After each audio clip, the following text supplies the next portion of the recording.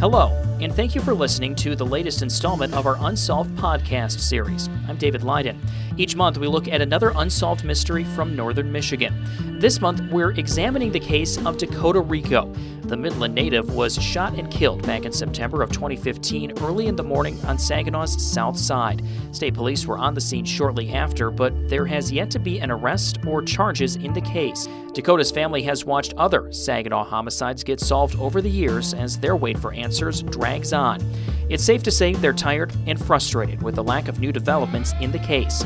I sat down with Dakota's mother and brother to talk about the case and the frustrations that have started to set in. Tell me about Dakota. I'll let Ryan start. He was a go-getter type of person, just lots of energy, very charismatic. Ever since he's 6 years younger than me, but I remember ever since he was in middle school, he always had a trail of girls behind him, always. Even when he was actually younger, we would be at the pool at our apartment complex that we lived in when we were kids, and there was always just everybody just loved him. But he had a lot of friends, and he was just a genuine person, very loyal. That he was. He was no very outgoing person. He had a big heart. He was always kind to everybody. Caring. Very jokingly. He loved to play games. What do you call those? The Nintendo games too? Yeah, he was Xbox. PS, Xbox, PlayStation. He was a gamer. Yeah, he was Jack a big of all gamer. trades. Yep, he was. Just as the years went on, he taught my grandson how to play those games, and good luck in breaking that one because he's still into them bad. That's his legacy in some ways, is that Yes. love of game that's kind of carrying. Yes, A legacy, that's a good way to say that. it is too. It is a legacy. So September of 2015, Yep. take me back to that day. That's got to be a hard day for you guys. It was 4 a.m. when they came to my house. State troopers did. State police from the special crime units.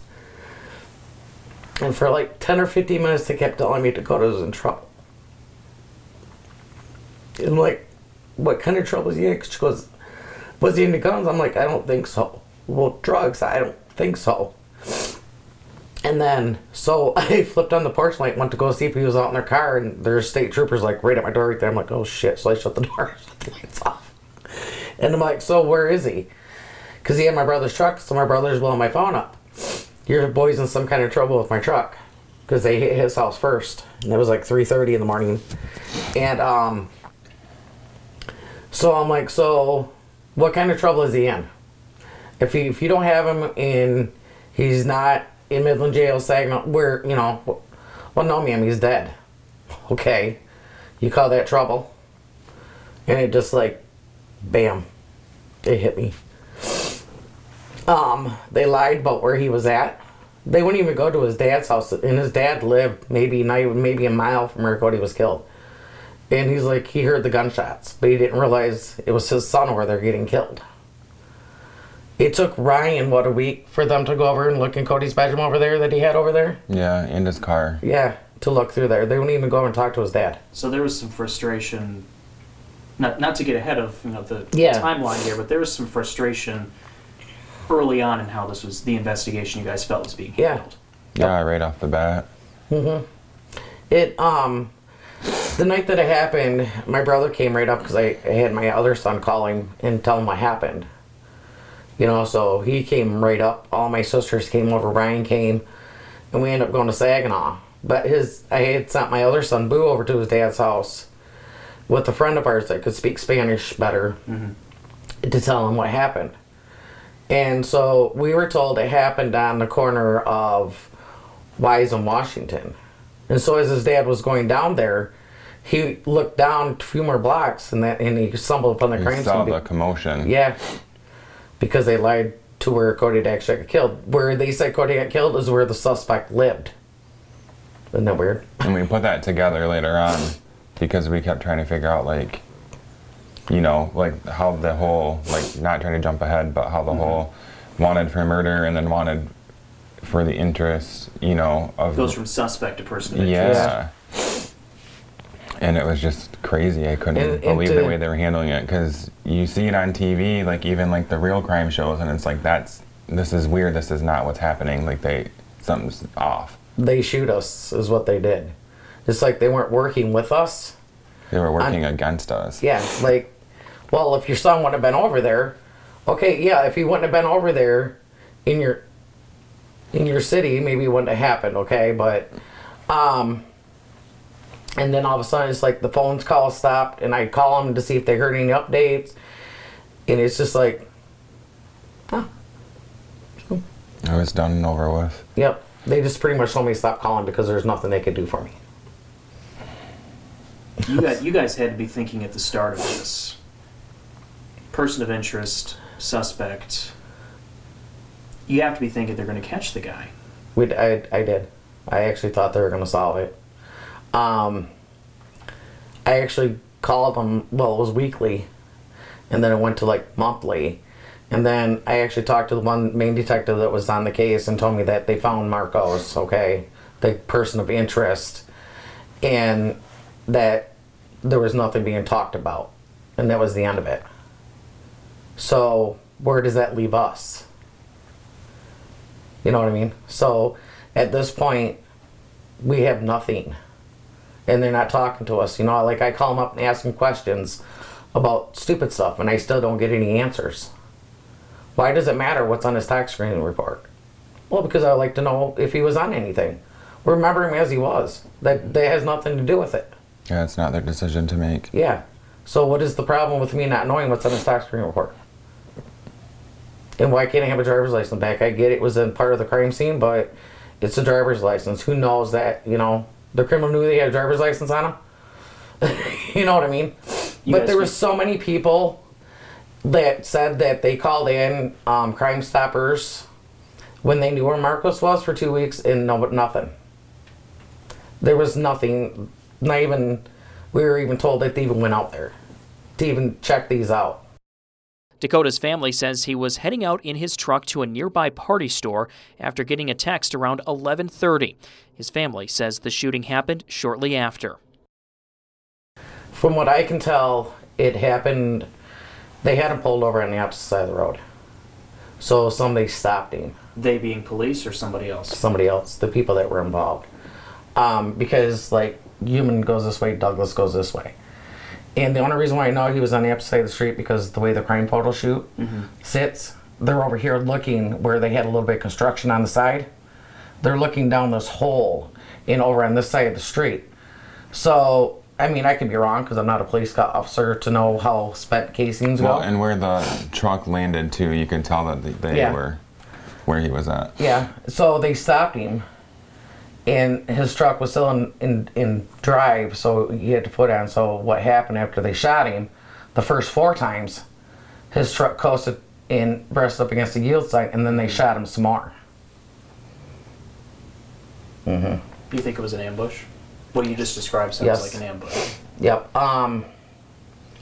His dad said that Cody got a call at 11:30 because he was at his house at 11:30. And said that he was supposed to be meeting a buddy at In-N-Out Party Store over in Saginaw, which is not that far from his dad's house. It's the only party store over in that hood. And you have to go through where Cody was killed to get to even pretty much to get there. And they got him on the way back. And I sometimes wonder if he even made it to the party store. He was on the way back though. Maybe, we don't know that. Well, the way the truck was facing, I'm gonna assume he did. So I don't know. Because that road that brings you to Douglas and Humans, like he would have left his dad's house and he would have traveled south. Yep. And he would have turned left to go to the party store, but his truck coasted right into the stop sign pretty much. That's right where he would have stopped to turn left or go right or go straight. Right.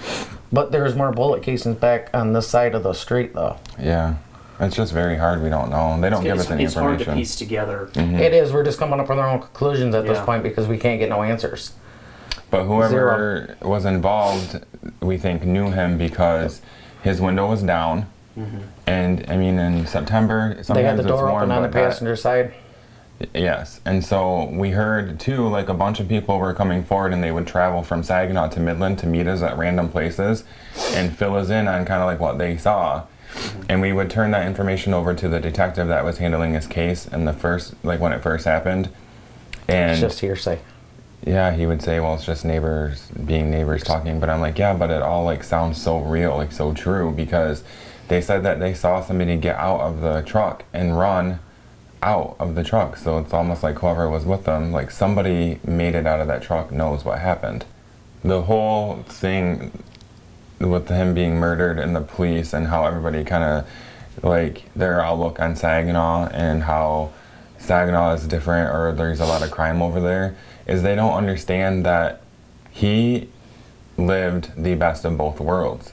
His dad has lived over there since they were divorced and he was Over 20 probably years. 3 years old. You know, so he went back and forth his whole life. Between Midland and Between Saginaw. Midland and Saginaw. So, both worlds. Like you you said, know- both worlds. so yeah, he probably was doing something that he shouldn't have been doing, but that doesn't mean that his life isn't as valuable as somebody who's not. And for them to shoot them the way they did. This wasn't once or twice. There were. Oh, this was they unloaded it. Let's put it this way. It took me, what was it, days to actually realize that Cody didn't have a face no more. From here, was all gone. Yep. The funeral director, his son is in the business with them. Actually still has nightmares over that. Because he's never seen such a gruesome scene, I guess, in his life. And even their funeral director said he has problems with it to this day. So for whoever did this, it was personal. Yeah. Yep. And I know you guys believe he was ambushed. Do you have an idea of why? Not a clue. I bet it was over a small amount of money or something petty. I don't think it was something extravagant It because couldn't have been. I mean, I he- could have, but he confided in me a lot, and if it was over money, he would have asked me for it, and he wouldn't be dead. there was 4 other shootings over there that week, though, and they were all over drugs. They tried saying Cody was the 4th homicide. He was the 5th. Each one of those cases were done over drugs, and they all got a bullet to the head, and that was it. Yeah, so they were kind of trying to throw us off, like, well, this could have just been random, or he was dealing drugs with these other 3 or 4 victims, and he just lost his life because of that. But The it's wrong like, place at the wrong time, mistaken yeah, but identity, it's like robbery that's gone not, bad. that's not what happened, though. No. When we know that it's not. No. And there's a lot of like little events from like the last year of his life that lead up to this moment. You know, there's like a trail of things that happened with him in the way that he was leading his life, and that led up to him being murdered. And I think that they're not looking at the bigger picture. They're just kind of going off of what they see all the time versus, you know, something that's... But with the person of interest and the way they keep letting him off tells me that Cody's not the only homicide that he was involved in that he got away with. Yeah. You know, especially when it comes out of their mouth. I mean, come on. I know this case hasn't been classified a cold case, Yeah. but it's gotta feel like one to you guys. Oh, I was told it was a cold case. I was told it wasn't a cold case. Yeah. And that they can't classify it as one because it's open. And they won't close it. But But I don't. they're not going to solve it. Yeah, I don't understand if they're. When I talked to them last, it was probably like 6 months ago now. They told me that they can't classify it because I wanted it to be classified as a cold case because then it opens more doors for us. A potential, even a set of second eyes Yeah. could get And they, onto the case. yeah, Yep. that's exactly what I was thinking. A second set of eyes, or, you know, somebody that would take interest in it. But they told me they can't classify it as a cold case because it's open, but they're not actively working on it. And I'm like, well, that doesn't make any sense then. Because if you have a suspect and you think that you know who did it, but you're not arresting them and you're leaving this case open, that doesn't make any sense. I don't think that it's fair that we have to accept the answer that they just don't want to solve it. There's no answers. That's the problem. You guys feel like you're having to fight harder than you ever. Oh, our fight's imagined over at the because start of this. we're at a dead end. I hit a brick wall. We've exhausted I- everything. Tried everything. And all you want in the end is just an arrest, charges, and Even if they were to take this kid to, at this point, even if they were to take him to court and he doesn't get charged with it, I'm fine with that. for you guys, if you finally get over that last hill where you want to be, I mean, what would that mean for you if you got Peace an and closure. arrest? It would bring me a lot of peace, I think. Yep, peace. Because finding who did it isn't going to bring them back, but No. at least they're held accountable. I mean, you Yeah. can't take somebody's life and just... Even if we just get to see him sit there for 5 minutes. Today, I wouldn't even care if they even charged him with it. We just want to And I know wouldn't. who it is. That's it. And why. Because you see all these other, how many homicides have happened in Saginaw since A lot, yeah. Dakota's, and Yeah. there's arrests, there's charges, there's convictions, there's prison sentences, and you guys don't have that. We don't have nothing. Right. We don't have answers at this point. Yeah. We just get lied to, so yeah. that's all we've gotten. It's just lied very to. strange to me, too, how, they don't call us or follow up with us ever. You'll hear some detectives talking, retired detectives, on a podcast, and they'll say, well, I followed up with so-and-so over 20 years, and then we finally, I was there the day that they got her son's murderer, even though I wasn't the one who did it, but it's we don't even, we never have gotten a phone call from them, I think, since the first or second day that it happened. Yeah, it was 3 days later. It was done. It was over. And Yep. nothing since. Nothing. That's part of that brick wall feeling. Oh, that was the That brick you guys wall. have. Yep, it was. It was just very strange. It's why are they not, why are they not contacting us? Why are they not communicating with us? I just thought it was very weird that. It's like we were the, what do you call it? Villains, maybe.